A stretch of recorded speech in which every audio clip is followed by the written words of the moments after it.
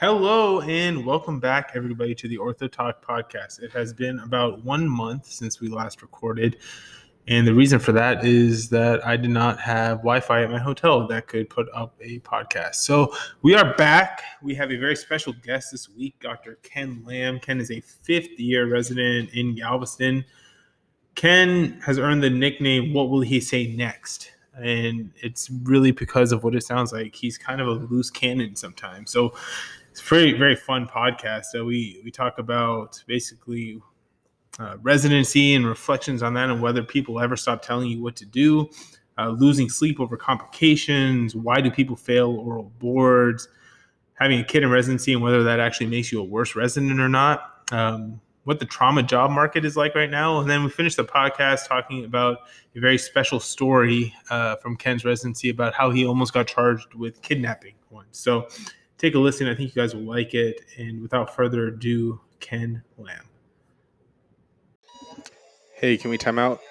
All right, all good dudes, stop what you're doing. This is Time Out. This is the OrthoTalk podcast. Today we're doing a real conversation with an illustrious guest. Surgeons today are Asad Khalid and Jay Chen. Antibiotics, ANSEF, of course, what do we even ask? Fire risk, high due to lit conversations and explosive topics. Any questions or concerns? Nope. All right, we can go. Incision. Hey, welcome back to the OrthoTalk podcast. It's been a couple-week hiatus. Couple months? Because of Mo here. We have an awesome guest, Ken Longdonger Lamb himself. He's a chief resident at UTMB, one of my peoples, and of East Asian descent. So it's cool to have him on. Mo, first, before we get started, you have some apologizing to do. Yeah, I need to say sorry to everyone, like the 5 people that listen to this thing, because I've been living in a hotel for 2 to 3 weeks while I waited for my house to close, and the internet could barely survive a phone call, much less a Zoom meeting. So that's where I've been. And that's why there hasn't been any podcast recently. So to all the 5 people that listen to this, I'm sorry. 5 people, thanks to you now. Yeah, I know. Now we're down to 5. All right. So Ken, you're a chief resident now, man. This is awesome. You're halfway through. You're on your way. Looking back on residency, just what are your general thoughts about it? About the whole process? How's it been for you? Residency has been, I think everybody has it. It's was exciting at first, and it got was it humbling, and then at the end of it, it's pretty grueling in this sense, not maybe because of the work, but just because of the mental fatigue of having to. You're constantly told that you have to think for yourself, but everybody else tells you to follow their direction, kind of thing. So there's always that constant pull. I think I tell this to everybody, all the junior residents. I don't know the language barriers here in the language, but I see residency a lot like fornicating with sandpaper. It's excruciating, but you still want to finish. So that's. And that's why we brought Ken on the podcast. What's he going to say next? Hold on, you said something before that about people bossing you around, but you trying to think for yourself. And that happened to me today. It just totally ruined my whole day. With this PCP sent me this patient that she wanted a bone biopsy on, and I wouldn't do it because he was totally asymptomatic and had full motion and wasn't even tender over where the osteo was. And I'm like, look, I'm not going to make an incision on this guy just to do it. And she basically chewed me out over the phone. And I was like, look, I sent him to him for a bone biopsy, but you're not going to do it. And I don't want to put him on antibiotics if it's not MRSA, which you had a wound culture showing it was MRSA. Just put him on antibiotics. So, well, antibiotics have complications. I'm yeah, so does surgery and putting some old guy to sleep just to cut his arm open for no reason. So figure it out. So it doesn't really end. That's the moral of the story. People are always going to tell you what to do. And it doesn't get better. I think, I don't know. I think it does get a little better, now that I'm the emperor. Well, it gets better in the sense that you could tell people no and not really care and not have to worry about someone else looking over your back. But yeah, people are still going to try to tell you what to do. I'm a lot feel a lot more free, in terms of that. Because as a resident, you're always thinking, what does my attending want? You're not really thinking, what do I want? And then now that you're the attending, that gets a lot better. I no longer think, what does the attending want? For the first few days, it was kind of weird. I did have that mentality. All right, what's the attending want? And I'm like, shoot, I'm the attending. Oh yeah. So it was liberating for me at least. Don't you think that's a blessing and a curse though? Because you get to live with your decisions, but you also have to live with your decisions. Oh, and those yeah. Patients don't really go away when you mess up. Like by now, we're 6-7 months into it. Like we both had complications already, right? Like, and those patients still show up every day. Never. Right? Never. I have. Well, I have. Yeah. And I don't know, man. You still have to live with those things. I'm not gonna, without destroying HIPAA. I had one complication that was like pretty decent size. I mean, the outcome was fine, but it was pretty decent size. And I just wanted this guy to heal and kind of erase from my memory. But then he came back to me and like wanted me to look at his other shoulder, or like, and I'm like, why are you back here? I don't want a constant reminder of my failures. Just please leave me alone. Yeah. I don't know. It's great because you get to live with your decisions, but also you have to sleep with your decisions. For sure. I think that's added stress. I find myself more stressed on clinical days than OR days, actually, because you start looking ahead to your schedule. Yeah, and you're like, what's going to come in today? Yeah, you're like, oh God, I hope he's healing. I hope that wound looks better. So, did you have that stress in residency at all? No, clinic days were great in residency. They weren't not just clinic stress, but like complication stress. In the end, I did sometimes. Very rarely. There are some people with some of our attendings. I mean, recently Lindsay got back in the game after a year hiatus. Oh, kind of like the podcast. Yeah. And I think that doing those cases, those gives me stress, especially if they're bigger cases. Because you like I think you said it in previous podcasts, you kind of control a little more. You're not just there observing or something. There's going to be enough rope for you to hang yourself on, and you will hang if things don't go right. And that's a level of guilt that Mo, you and I have experience with a certain patient before, and a couple patients actually, and so that's the only time I've really been scared as a resident. Yeah, there were some times where you're kind of put on an island, and I remember doing some revision joints. And the night before, I would prep like multiple hours because you're kind of on an island sometimes, and you're just it is kind of up to you to some extent. So those are stressful. But honestly, as a resident, when there were complications, it's easier mentally to separate yourself from the guilt at times. Because even if you were the primary surgeon, like in the end, it's not your name on it. Should you have been the primary surgeon? Yeah, that can be argued. So I think you do your best as a resident and just live with it. As attending, I don't know. You can't get away from it. At least I can't get away from them. Yeah, keep coming back. You're married to your complications. Yeah. So it's like herpes. What's he gonna say next? But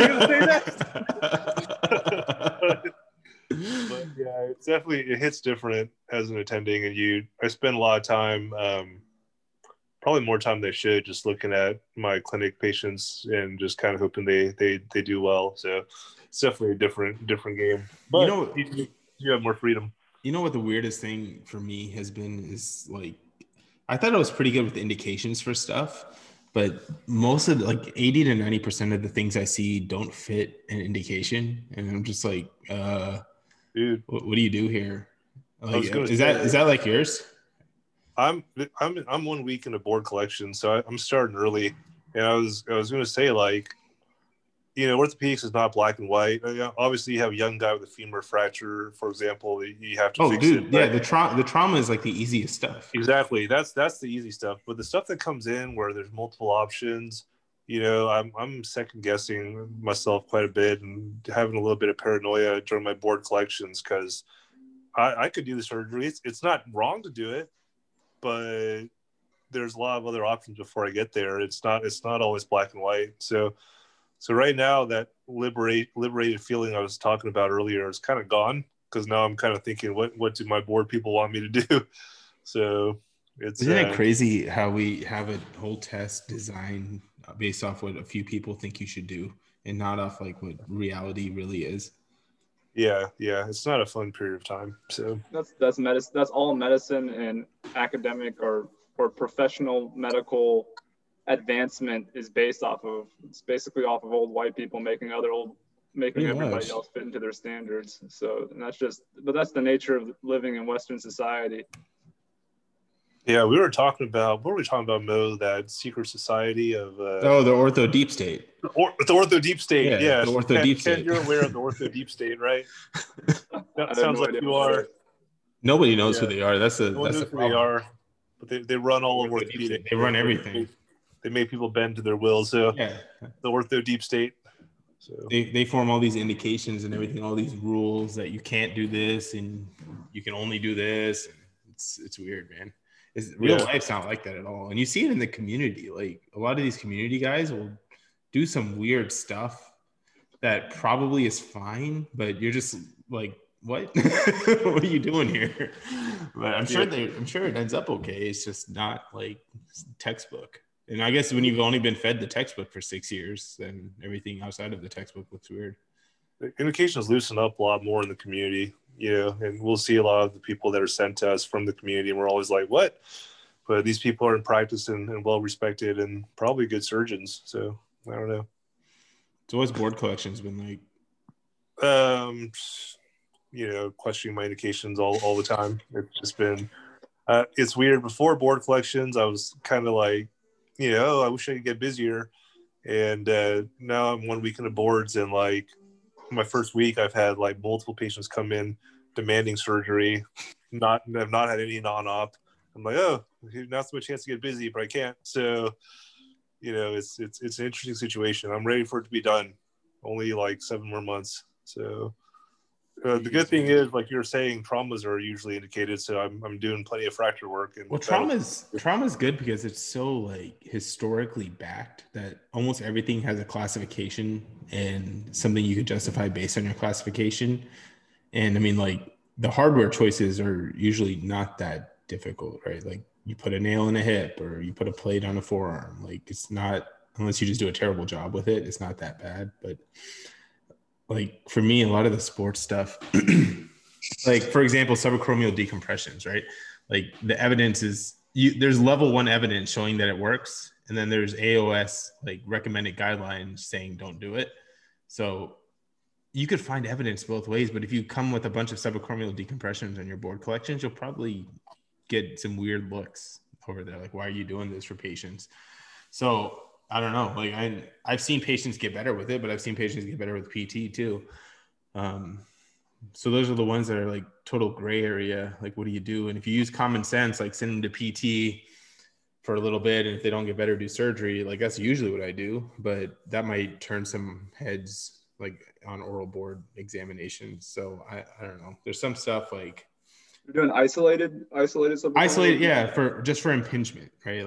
Like partial thickness tear with just some impingement in the shoulder, and like if they fail 6 weeks of PT and a shot, like it's technically indicated. You can go do an acromioplasty, clean up the bursa, and check the cuff out, cut the biceps, and a lot of them will get better with that. But I don't know. I know some shoulder elbow guys in our class were saying like, I wouldn't do that on your board collections just because it's so wishy-washy.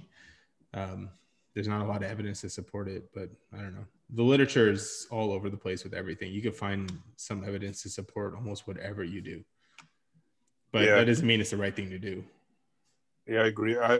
One surgery that I told myself I wouldn't do a lot of starting out, it was a plantar fascia tarsal tunnel release, because even if they do better, it takes a long time for them to get better, and it's not a super reliable surgery. That being said, I've done 2 of them, and both patients are doing awesome. It's crazy. Like they're doing, I saw one today, they're doing awesome. And, but that's the surgery where my board collections, I might not pull the trigger on that. And it's not because I don't believe it works.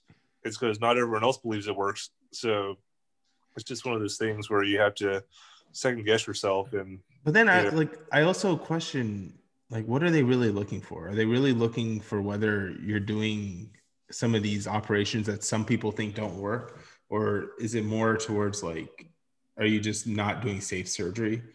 You know what I mean? Because the boards have such a high pass rate, and it's hard to tell. I doubt not everyone, or I think not everyone is as careful as we are talking about with their indications for surgeries.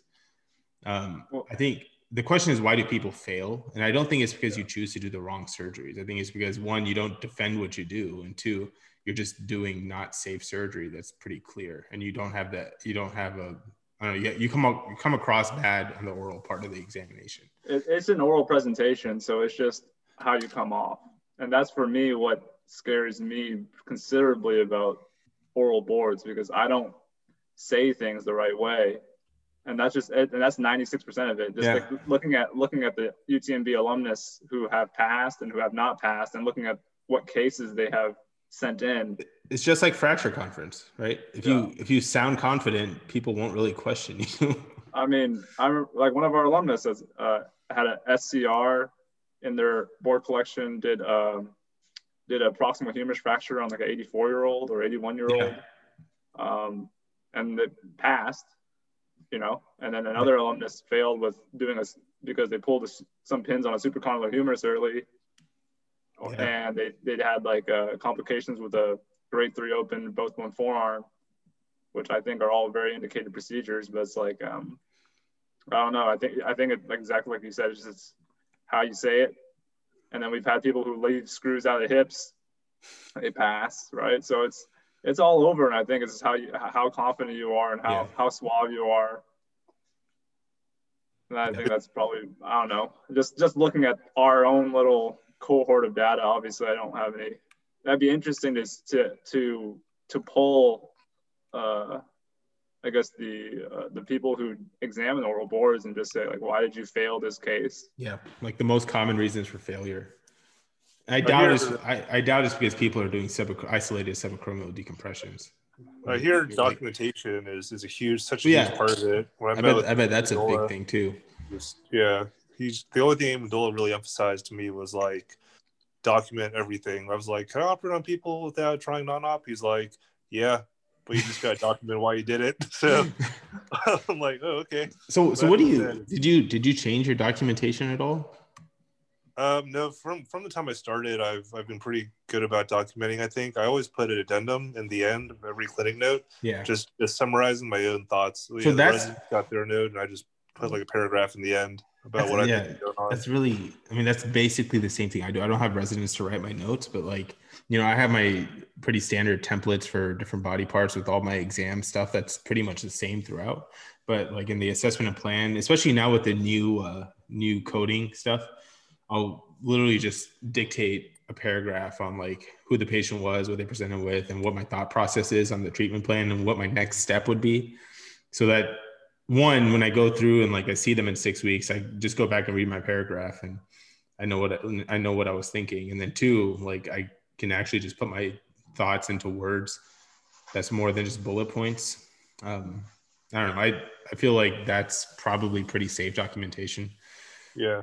I guess with the new E&M coding, I guess as far as boards is concerned, you know, you don't necessarily have to put in like a past medical history and surgical history. Not at all. And all that's useless. However, I guess that, I don't know, that would give me a little bit of anxiety. Like on the boards front, they're like, oh, you're doing some elective procedure, whatever it may be, and you haven't documented that you reviewed all their past medical history, or like, oh, if you're doing like if you're doing a total shoulder on somebody and he said, oh, by the way, you didn't check that they had COPD and you decided to do an interscalene block, or like, what's the deal? Like that, all of that just like is like added, you know, like in reality, you're going to check one of those things. But I don't know where that plays in now with this, like for me, my notes are definitely shorter, much more concise, but I don't know if that's a good habit to have going into what you guys are about to go into.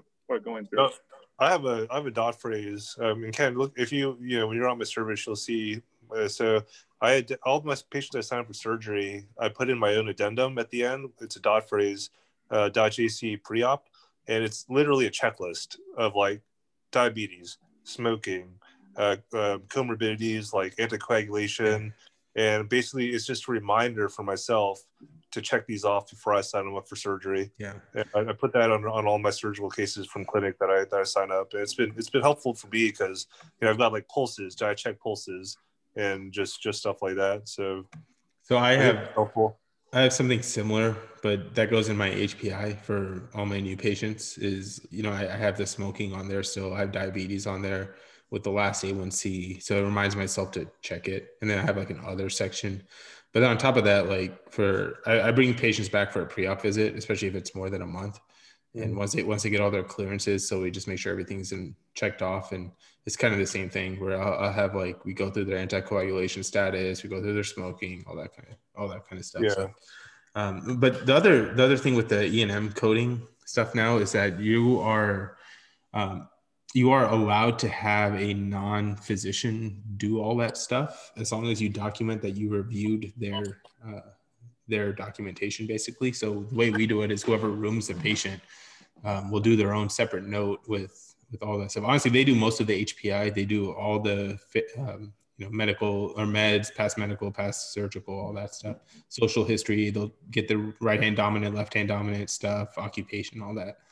And all I have to do is say that I reviewed their note, and it's not counting towards any coding at this point, but it does count towards fulfilling whatever criteria they want for that stuff. So as far as the coding goes, you could just put that in your note and just say you reviewed someone else's note. So it could be anyone. Could it be a dog? It could be a dog, or a physician, or his designee, or a designee. All right. At least I think so. I don't know. Maybe, hopefully, I'm not wrong about that and steering you the wrong way. But I'm pretty sure that's what I heard. All right, you're gonna fail, and I'm gonna pass it. All right, Ken. Let's talk about life changes. You've recently had a life change in your life, and with the addition of baby lamb chop. So, congratulations. I don't know congrats, if you know, but Ken is a dad. Congrats, Ken. Thanks. How has it changed kind of your mindset and work-life balance? Just kind of how have things changed in your life, if at all? It's changed a lot. It's I don't know. I just never realized how selfish I was until you have a kid, and then you're just like, man, I was an asshole. It's like,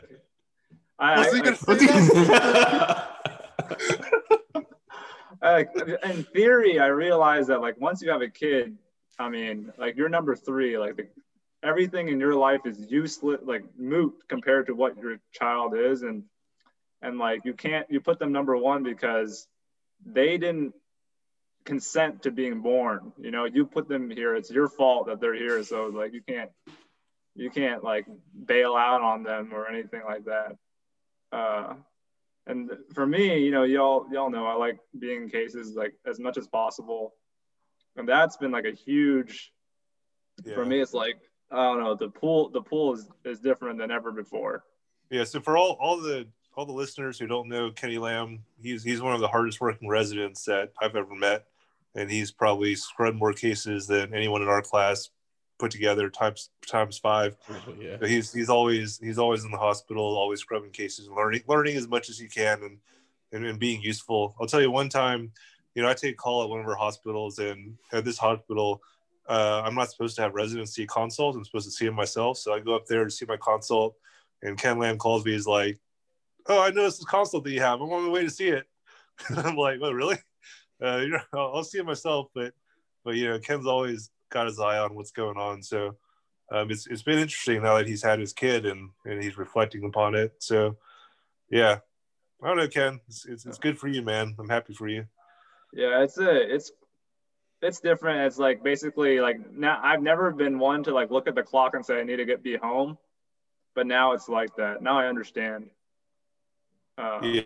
Like I need to go home. Did you take any paternity leave? I took so she was born on the 24th of December, so that was kind of nice. And I was on an elective service. I was on arthroplasty, so nice. There wasn't that much going on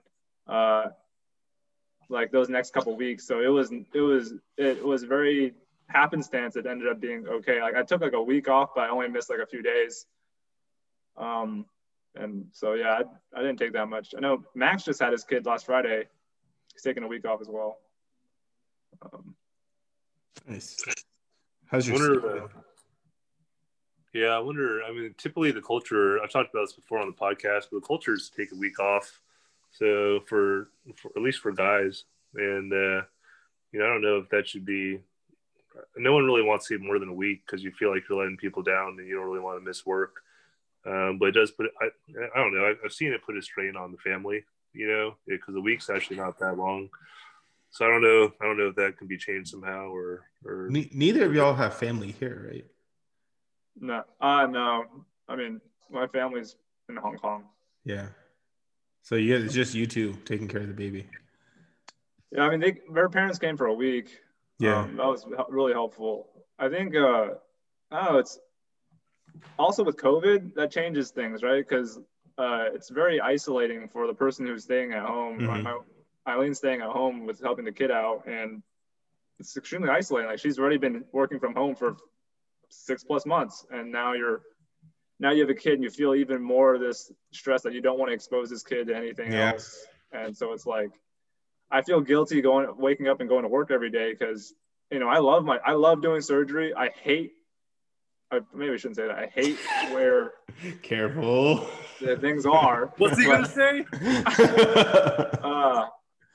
But nonetheless, I love what I do. And so I wake up and I get to interact with people and interact with patients, and I love it. But my wife doesn't have the same thing. I go home, my wife is exhausted because this monster's been crying for every few 2 hours and not stopping. And it's just, you feel guilty for that. But at the same time, then you feel guilty for like not studying and not preparing for enough cases. It's weird. I don't know, Jay, I don't know how you did it. I don't know how any of the people do it during, to get kids during residency. As selfish as you say you were or whatever, I think you've seen a lot, you're a lot more selfless than I was as a father in residency. I was not, you're right. You get this guilty pull to be at home. And when you're at home, your mind's supposed to be on the family and to help out. I was not the best at that. When I was at home, I would do studying and the kids would kind of pull at me, and I would still try to find ways to study. And it's not, I don't think I did the best for my family, when I was a resident, because I kind of emphasized work a lot. So, probably hanging out with me on call. Yeah. Hanging out. Going back to the gym at 9 p.m. after everyone goes to go to the gym. Well, 9 p.m. is fine because everyone's asleep. So that's J time right there. You got to find some personal time as well. But I was really lucky. My wife's very family oriented, and she's able to take care of a lot of it. But you're absolutely right, man. Like honestly, work is not it. It's enjoyable. A lot of what we do is fun. Interacting with people, sometimes interacting with you guys. Yeah, it's not always, but surgery is fun, which is why we went into surgery. But then you come home, and just like you said, your wife's been at home with 2 kids screaming all day, and then she throws the kids to you, and you're kind of exhausted from work, but she's exhausted from being home all day. So it's definitely challenging. I think having family help helps a lot as well. But I don't know. I was never as hard of a worker as you two, Ken. So, your case numbers are probably the highest. So that's the thing as well. What's more stressful, having a kid or your intern year? Oh, intern year was nothing. Okay, second year. And second year was nothing. All right, third year. None of it was very stressful. It's just like you just show up and do like. All right, tired. Mentally tired. Medicine in general is so easy because you just show up. Yep. And you just it's a different. It's not residency is not stressful in the same way. Like basically, if you put in the hours, you'll do fine pretty much. It's not so much of a guilty thing, the stress that comes with having kids and not being able to be there is more of a guilty thing, and you can try to block it out in your mind and get through. And I did that for a good portion of residency, which is not ideal for my family, but it's more of that. And then also when you're with your kids, a lot of it's not as exciting as doing crazy surgery. And a lot of it, especially when they're small, they cry, they poop, and you have to be there mentally for them, but it's not very stimulating mentally. And I think orthopedic surgeons, we're used to being stimulated mentally, so it's almost like more of a drain in some ways than it is at work. But that being said, Ken's right that we have to put in that family time, and it's kind of our obligations. It's our fault, as he says. It's our fault that they exist. It's like I was talking to Creed about this, and I said, like, this is the time where you just absorb and just accept the suck, because, like, you know, as a surgeon, you have the ability to essentially in the OR you have almost near full control of the situation, and if a complication happens or something's not right, if you are adept and you have studied appropriately, you can change the situation and make things better. If there's a patient that has an issue, you can make things better. However, and you know, the fact that a kid needs to feed every 2 hours and I don't have the anatomy to allow myself to help my wife, you just have to absorb the fact that I can't do anything. I just have to sit there and just say that's all I can do, but that's what I have to do. Like, and even though you don't like doing it, you just got to accept the fact that you just have to be there. And then also the fact that most surgeons are very time hungry. So they're like, man, I have to do something else right now. But yeah, exactly. We're in the back of our minds. We're like, I got these 10 other tasks to do. Can this baby go to sleep so I can get to my other task? You know, so it's a different kind of thing. I do want to say, I always remember this when I was a medical student. I did an away rotation, and there was a resident who had a family as well, and small kids. And you know, I talked to him about it, and he told me this. I never forgot it. And he basically said, you know, you can be, you know, I won't be the best resident there ever was. I won't be the best dad there ever was. And I won't be the best husband there ever was. But at the same time, like, you go into residency, if you have a family already, you go in and you accept that. You know, it's impossible to balance all three at the same time. And you accept it and you give yourself grace for not being the best at those things.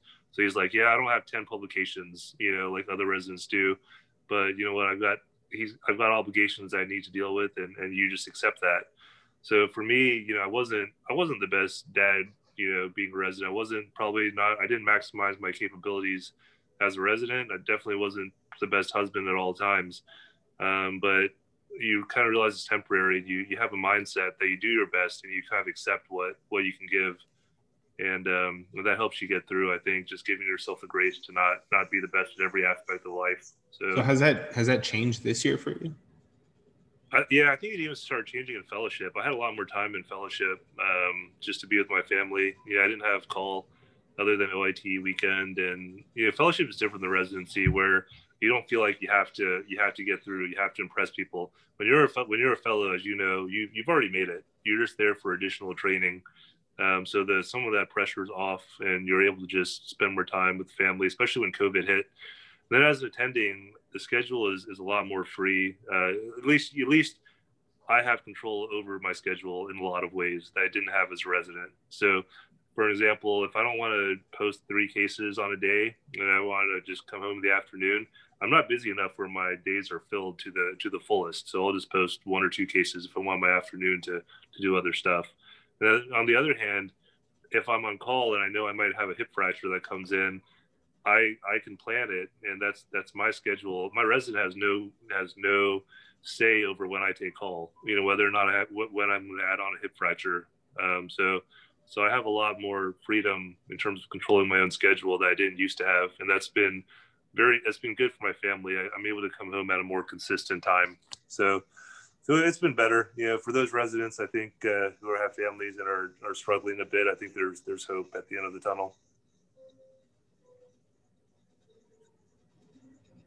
Yeah. Oh, you talked about stressors during residency. What were the things that stressed you out a lot?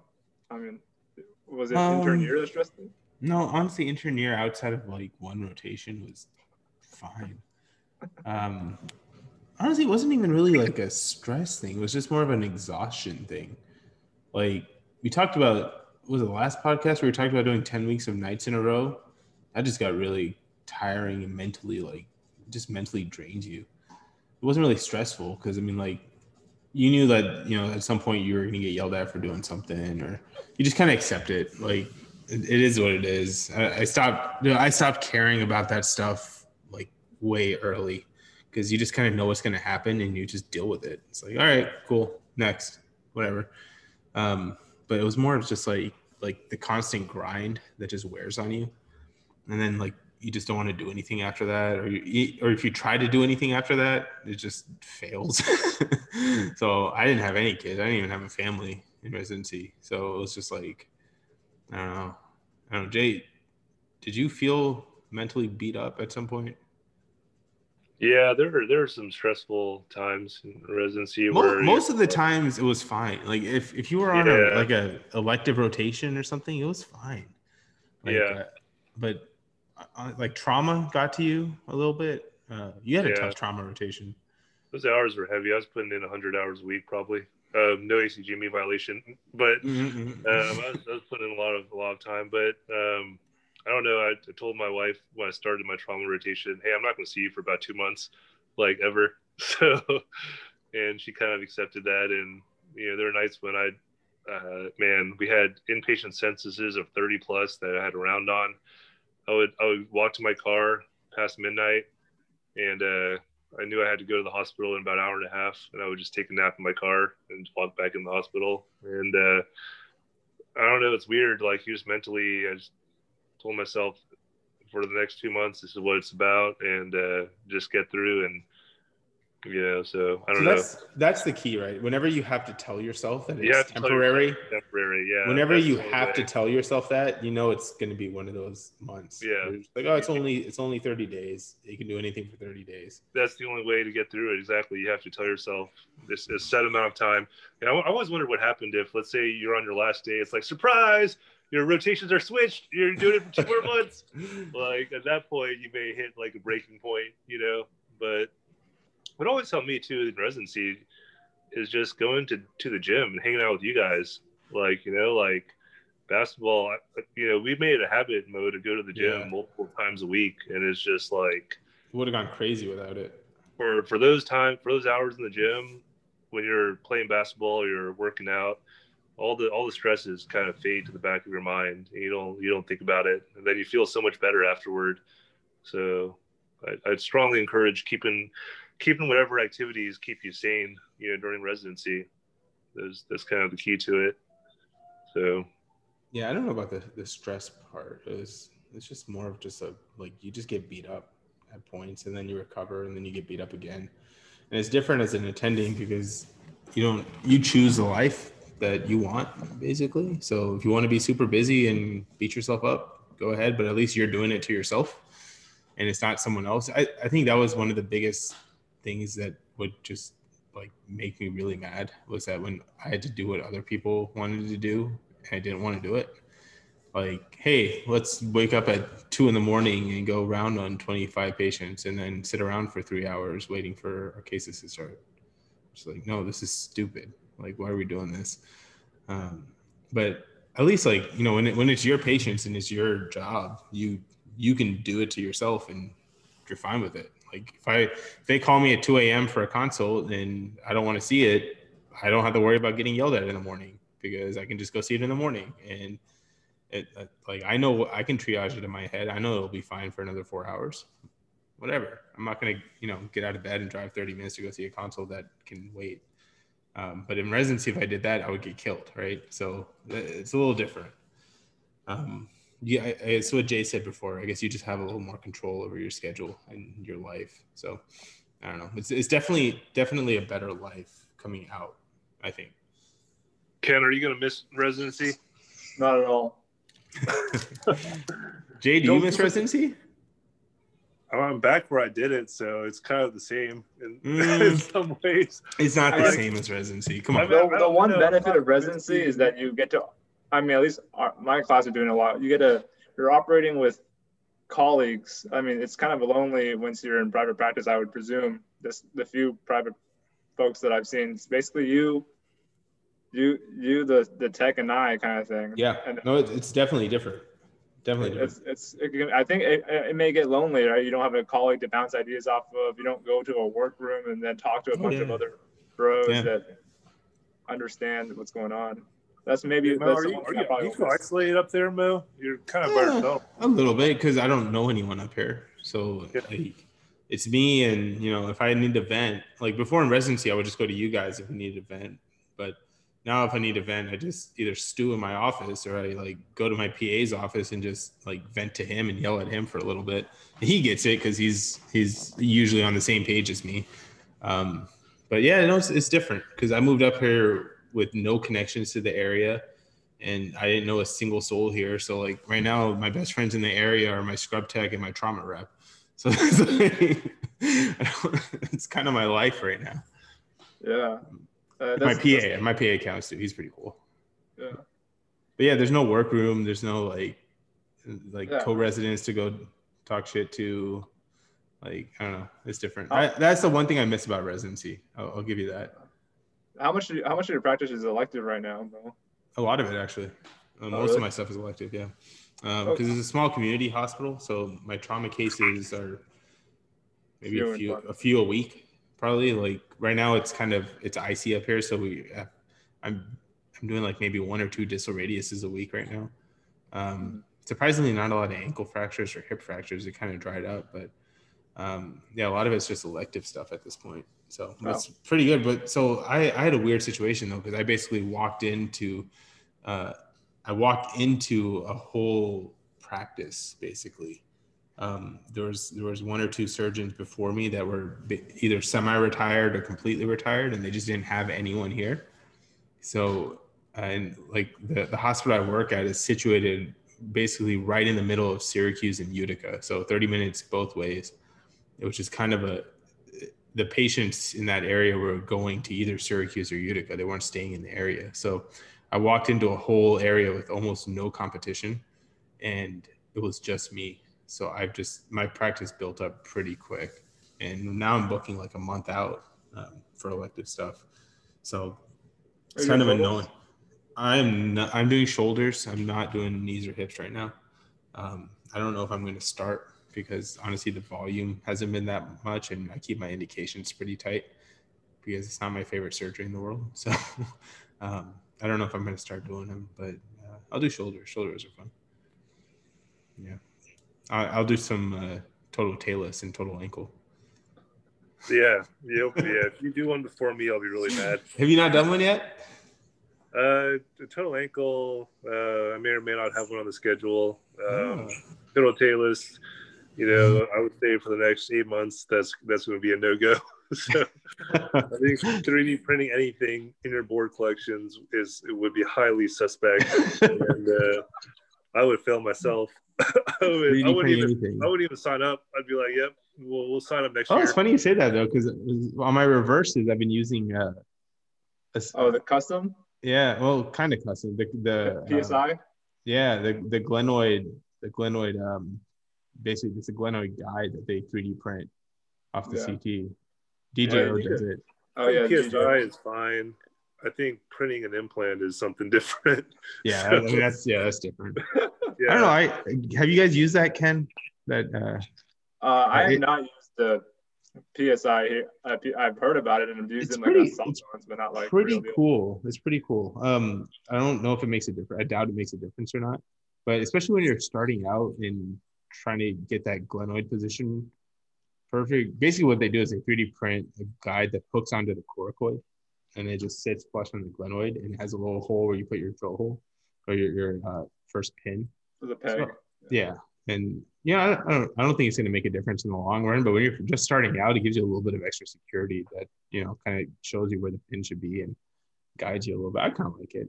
I don't know how much more the cost is, honestly. But it's you have to get a CT scan, right? Yeah. Well, I get a CT scan on all of them anyways. So yeah, I changed the protocol on the CT scan and send it over to the company, and they do it. So the implants are still the same. On your total shoulders? I do mostly, unless it's totally obvious. I do. The few that I've done haven't been totally obvious capsular arthropathy. Like, so a lot of them are like prior repairs or like high grade partial tears that are pretty much full thickness with weakness. So, you don't have to get an MRI. I I mean, unless you want to, but I don't know. For boards, I'll probably get both just to say I did. Do you think, Jay, do you think they'll judge you for getting too many studies?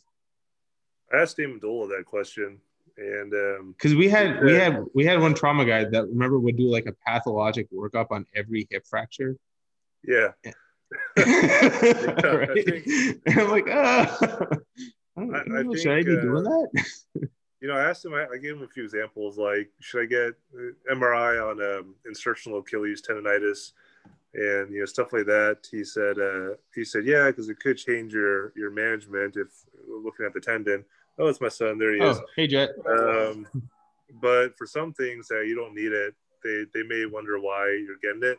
So if you can justify getting it, then I think that's perfectly reasonable. If you can find some justification for it in terms of how it could change your management, but otherwise, it may be a little difficult. So here's my little dude. He walked in. Say hi, Jet, to the world. Yeah. All right, budding orthopedic. I don't know, surgeon, I guess. But all right. So those are my thoughts on that.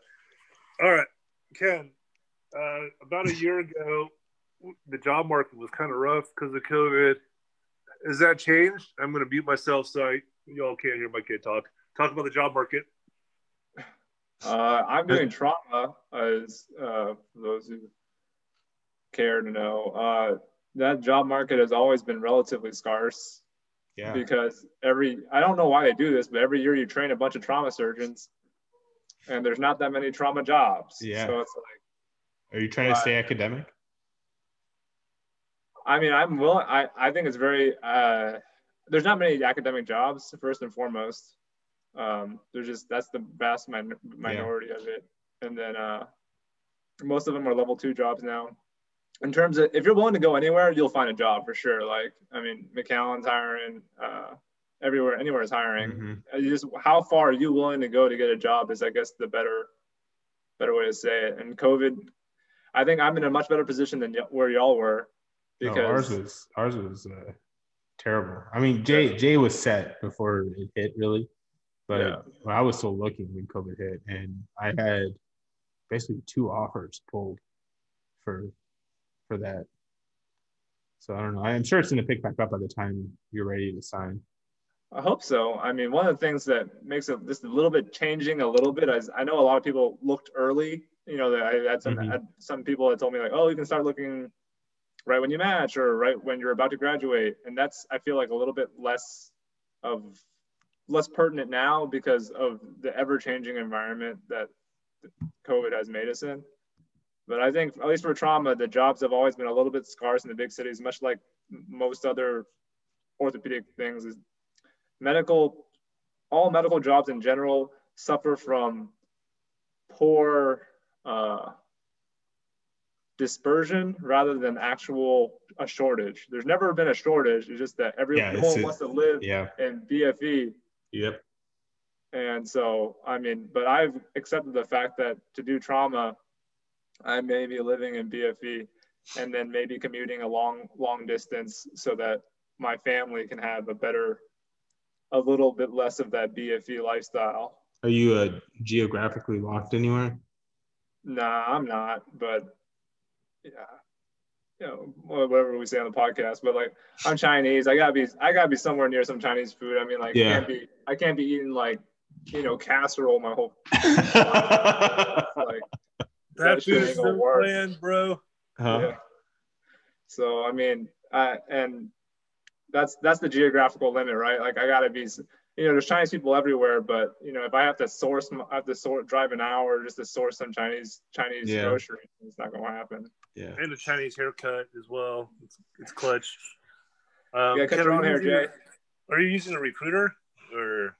I'm not. I mean, I'm just looking online right now, and then I've looked a lot. I talked to a lot of people in this area, so I have a rough idea of how this area is. I know Max is going through the exact same thing that I will be going through, so I'm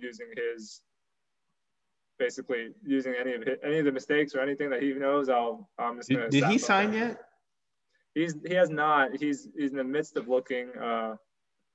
Just to, like, I know that the local level 2 around here, HJ Clear Lake, was looking for a guy. They had just signed one. And then he's looking at, there's places, a lot of places are trying to level up. So there's one place in Dallas, one place in Waco, Yeah.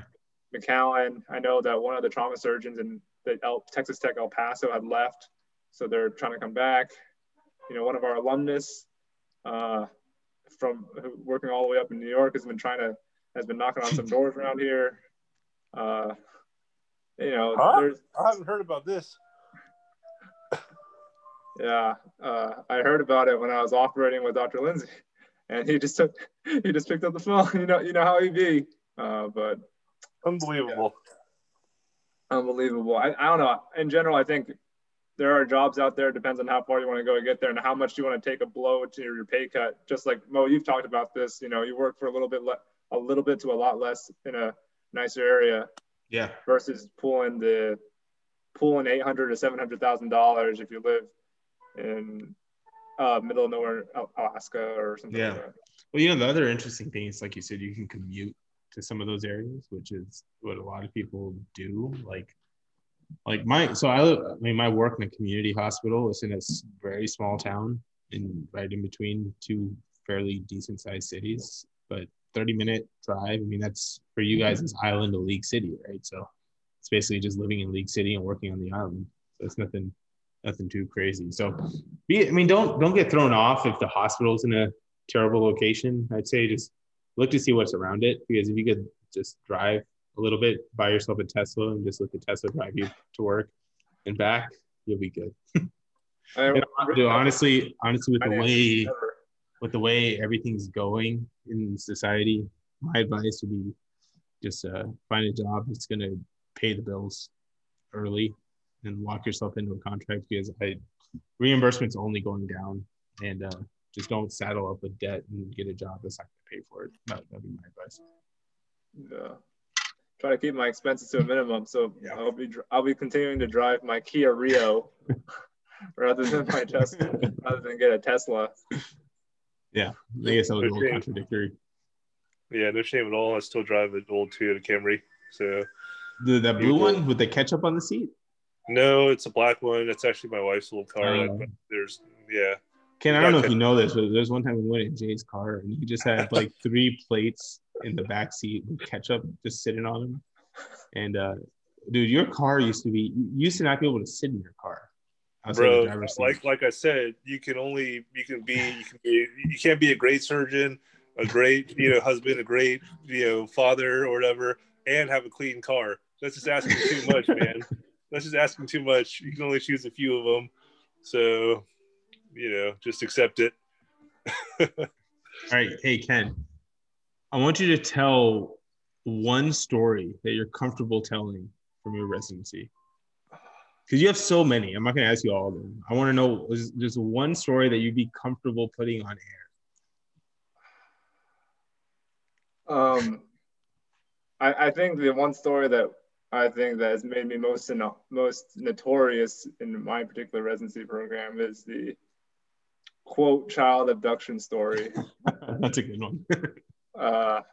And then basically we'll start with the moral. The moral being, don't mumble, communicate.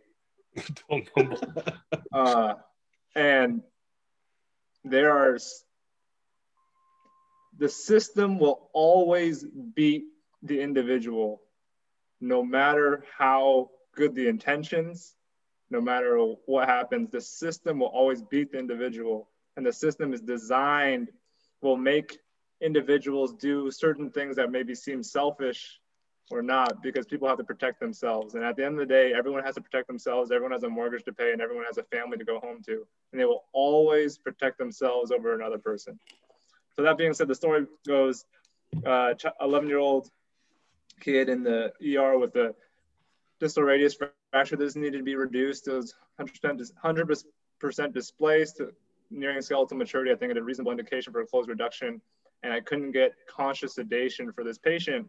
And so and the ER is saying that they were very busy and it would take a few hours. And at the time I was very aggressive. So I basically said, well, if you can't give me conscious sedation, I'm not going to have this family wait here. So then I called up my buddy in anesthesia saying, hey, can you hook me up? Can you just give me conscious sedation. And he's like, yeah, sure, but you just have to roll them up to the PACU area, and we'll just do it in the block room. And I was like, oh, that seems reasonable. So then with the family and with the patient there, I take them, and then I say, and I tell the nurse there, saying like, hey, I'm gonna take this person to get reduced, okay? And that's all I say. I just say, this person's gonna get reduced. I'm gonna take them up to PACU to get reduced, okay? I had no idea what was right or what was wrong. I just said, I'm gonna take them, and all I heard was, okay. So then I take them up with the family. We put her under, we get a good reduction, we cast her, blah, blah, blah, bivalve, great. And we get to sending them out, and then because of the logistics of our EMR, the case had to be made, or else this couldn't be discharged. Because what I was gonna do is I was gonna roll her back down to the ER and just have them go away from there. But when I went back down to the ER to say like, oh, can I just send them back down to you? There were about 4 or 5 nurses there. Some of the nursing administrators, the ER attending who was presuming over the patient. And the first word they said to me was, what did you do with this child? Where did you take them? And I was like, oh, I took them up there, blah, blah, blah. They got reduced. Everything's happy. And like, why did you? We refuse to accept any responsibility for what you did with this kid, because this was out of our supervision. Because for all intents and purposes, we had no idea where you went. We called the code pink. Oh, man. And so so for all intents and purposes, you have abducted this child, and how dare you do this to this child? And I was like, well, I mean. And then so for about 5 to 10 minutes in front of other patients, they kept saying, why did you do this? You're terrible. You knew you were doing something wrong. And then I was like, well, I told the nurse that I was going to go up there. And then the nurse, who I made eye contact with, saying, I never did a verbal feedback to you saying that I was okay with the situation. And I just turned my head and I was like, what's going on? He's like, because I didn't do verbal feedback, he wrote down in the chart, he thought I was going to radiology. So then he said like, oh, I wrote down in the chart you were going to radiology. You duped me. You tricked me. God. And I was like, what? And I'm just confused at this point.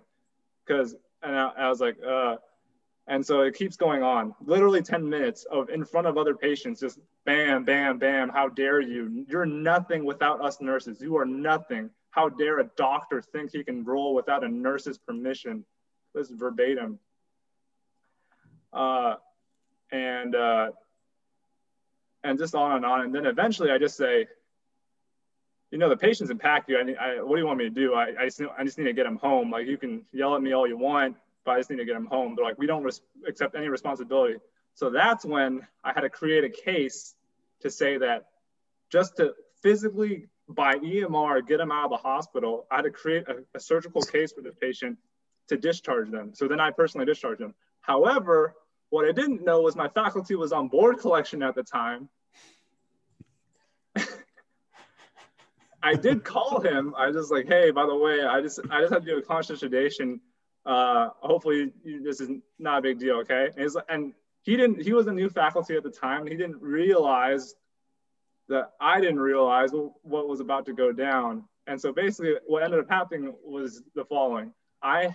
They said that I knowingly staffed a surgical case by myself and timed out without faculty and stole a pediatric patient in order to do so. So there were apparently the OR manager got involved. I know the ACG&Me person got involved. People were asking about pressing charges because I was acting in a because it's basically knowingly negligent and knowingly, the whole purpose of their thing was that you were knowingly doing something wrong and you have a track record of doing something wrong. Luckily at that point, because I had told them, I was like, oh, I did this before. No one seemed to care. I just brought them back. Yeah. And then there was like, oh, if you did this before, that means you knowingly were doing something wrong, and therefore you are committing something. So then there was talk about pressing charges. Who, from the ER or from the patient? It seems like the patient was satisfied. Yeah. Oh, the patient. It's very nice family. They were a very nice family. They just left. They're like, oh, bye, and then so the ER wanted to press charges against you. It was the OR because I was OR. ER and OR and ACJ and me. Blackwell had to kind of drop that hint, and like it wasn't like ever like fully like I think it may have been just like a threat, but it was from what I understand that was there was a little bit of that play in it as to for the people to understand the severity of what I did wrong basically. And so basically I remember that time Jay took me off to the side and said, "You are in some deep shit. You need to not do anything right now." Yeah, I think I gave you a feels like you need to. Yeah. And, Foreman and our program director and our chairman who did a lot to help me out in that situation were basically like, because one of my colleagues recently had a similar situation where he's had an HR situation, but he had to go to meetings. But the surgeries went so well without him. I know he listens to this podcast, so. for me though, they were Jay, like, to tell me this story at the end. Yeah, for me they're like, we know how you talk. You don't talk to anyone.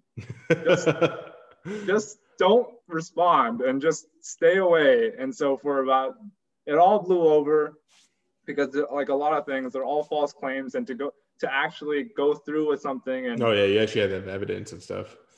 Well, also the good thing is institutional inertia brought this problem to me, but institutional inertia also makes it hard to deal with me because so it works both ways sometimes. And I think that's probably my most infamous story. So did you get in any trouble after all that? Did you get in any trouble after all that? No, that was the best part is like, because there was went away. It was the most like, our chairman, he is the best at making problems. I was on his service when it happened. I was running the TDC spine clinic, and he strolls in like, way past when he usually does. He's like, "Oh, Mo, you'll never believe it. They want to take Ken Lam away for kidnapping." And I'm like, "What? Oh, you know how they are." And he gets on the phone, he walks away, and I'm like, "What? What did you do, Ken?" This is a really fascinating story. It's really a microcosm of the institution, and Micah would be proud. But there's a lot of kind of lessons and points in this. And I think me calling Kenny, afterward, I don't know if I helped or not, but I just wanted to let you know, like, that I had your back, and I was thinking about you. I just wanted you to kind of be safe. But in terms of like points to this, just like you said, there's going to be times as a resident where you're pulled to do the right thing, and just for patient care, and that should always be our leading guide, so to speak. But we cannot beat the institution, and there's going to be rules and obstructions. And I don't know if we can't do anything to compromise patient care, that's for sure. But as a single resident, without the support of attendings or faculty, we can't really overcome the institutional hurdles, and if we try, it could always come back to hurt us. And that's just kind of the way it is, unfortunately. And the other thing too, just a lesson about administrators, I don't really want to talk too much about administrators. That'll get me in trouble. But, I really wish that people in charge would care more about patients, so we wouldn't have these kinds of hurdles, instead of worrying so much about the bottom line and the dollar and outcomes on paper. So those are really my two main thoughts. As a resident, as much as it may pain you, you still have to play within the rules, and it may be hard to do, but you don't really have a lot of power, so it kind of sucks. So yeah, I agree. I mean, there's, even as an attending, like, it's tough. Like, you still have to play by their rules. You're still playing their game, but you can still play it a little bit. Does that make sense? Like, for example, I have block time every Monday, right? So I had 5 cases and they release the block time every week. And for next week, they booked some general surgery case at the end of my block time. And I tried to book a distal radius today for Monday. And they said, no, you don't have any block time. Someone's already filled it. So I'm like, what the heck? Like, I was pissed off. So I mean, I can't make a scene. So what do? I changed the time for my distal radius from 1.5 hours to 30 minutes. So I fit it in my block time so that I can get my case in before the other guy goes. You just got to play by the rules, right? I mean, if they're going to play by that, you got to play too. I don't think you did anything wrong. I think you just got caught because of a glitch in the system. Exactly. Right. I mean, and then everyone started freaking out. And everyone's always looking for a villain too and a scapegoat. Yeah. And if there's anything that could possibly go wrong, they're going to find someone to put all the blame on. And you just happen to be that person at that time. And I was gonna write a book with Mo about the rules of residency, and somewhere in the top 2 or 3 was not trusting anyone. And it just sucks because you think everyone's on the same team trying to help the patient out when they're actually looking for a scapegoat at times. All those nursing notes that are just basically them covering themselves, saying that they like page doctor whatever at this time didn't pick up, page doctor again at this time didn't pick up. I used to go back in the next morning and put notes next to their notes saying I did not get any phone calls from this patient regarding this note. None of these went through. If they're going to play that game, I'm going to play that game too. If they want to just flood the chart with documentation just to cover themselves, I'll do it too. I got time to kill. Why not? I don't have a baby to go home to. I got all day. I could be petty. Yeah. No, yeah, that's. I think at the end of the day, just like what it says, everyone's got a family to go home to, and no one ever wants to be at the end of the chopping block. So they'll do whatever is in their power, and people can change faces very quickly in order to keep themselves out of the chopping block, and that's just the way it is. I've seen all the people who were yelling at me before. I've talked to them. We're chill. There's no wrongdoing. I think it's not the individual. It's very seldom the individual. It's usually the pressure is borne out from the institution. Institution. Yeah. That basically pushes the individual and any certain individual into a direction that is a little bit less savory. It's weird because you were just trying to do what's best for the kid, right? Yeah. It all starts with no good deed goes unpunished. Yeah. Now you've got your own I'm doing the right thing and doing the right thing. So don't trust anyone, even yourself. And now you have your own kids, so you don't need to abduct anymore. All right, Ken. Thanks for spending time with us. Can we ask you what your favorite bone is? I have a favorite portion of a bone, actually. It'd be the proximal femur. Why is that? Because it fails so often. Yeah, it gives me business.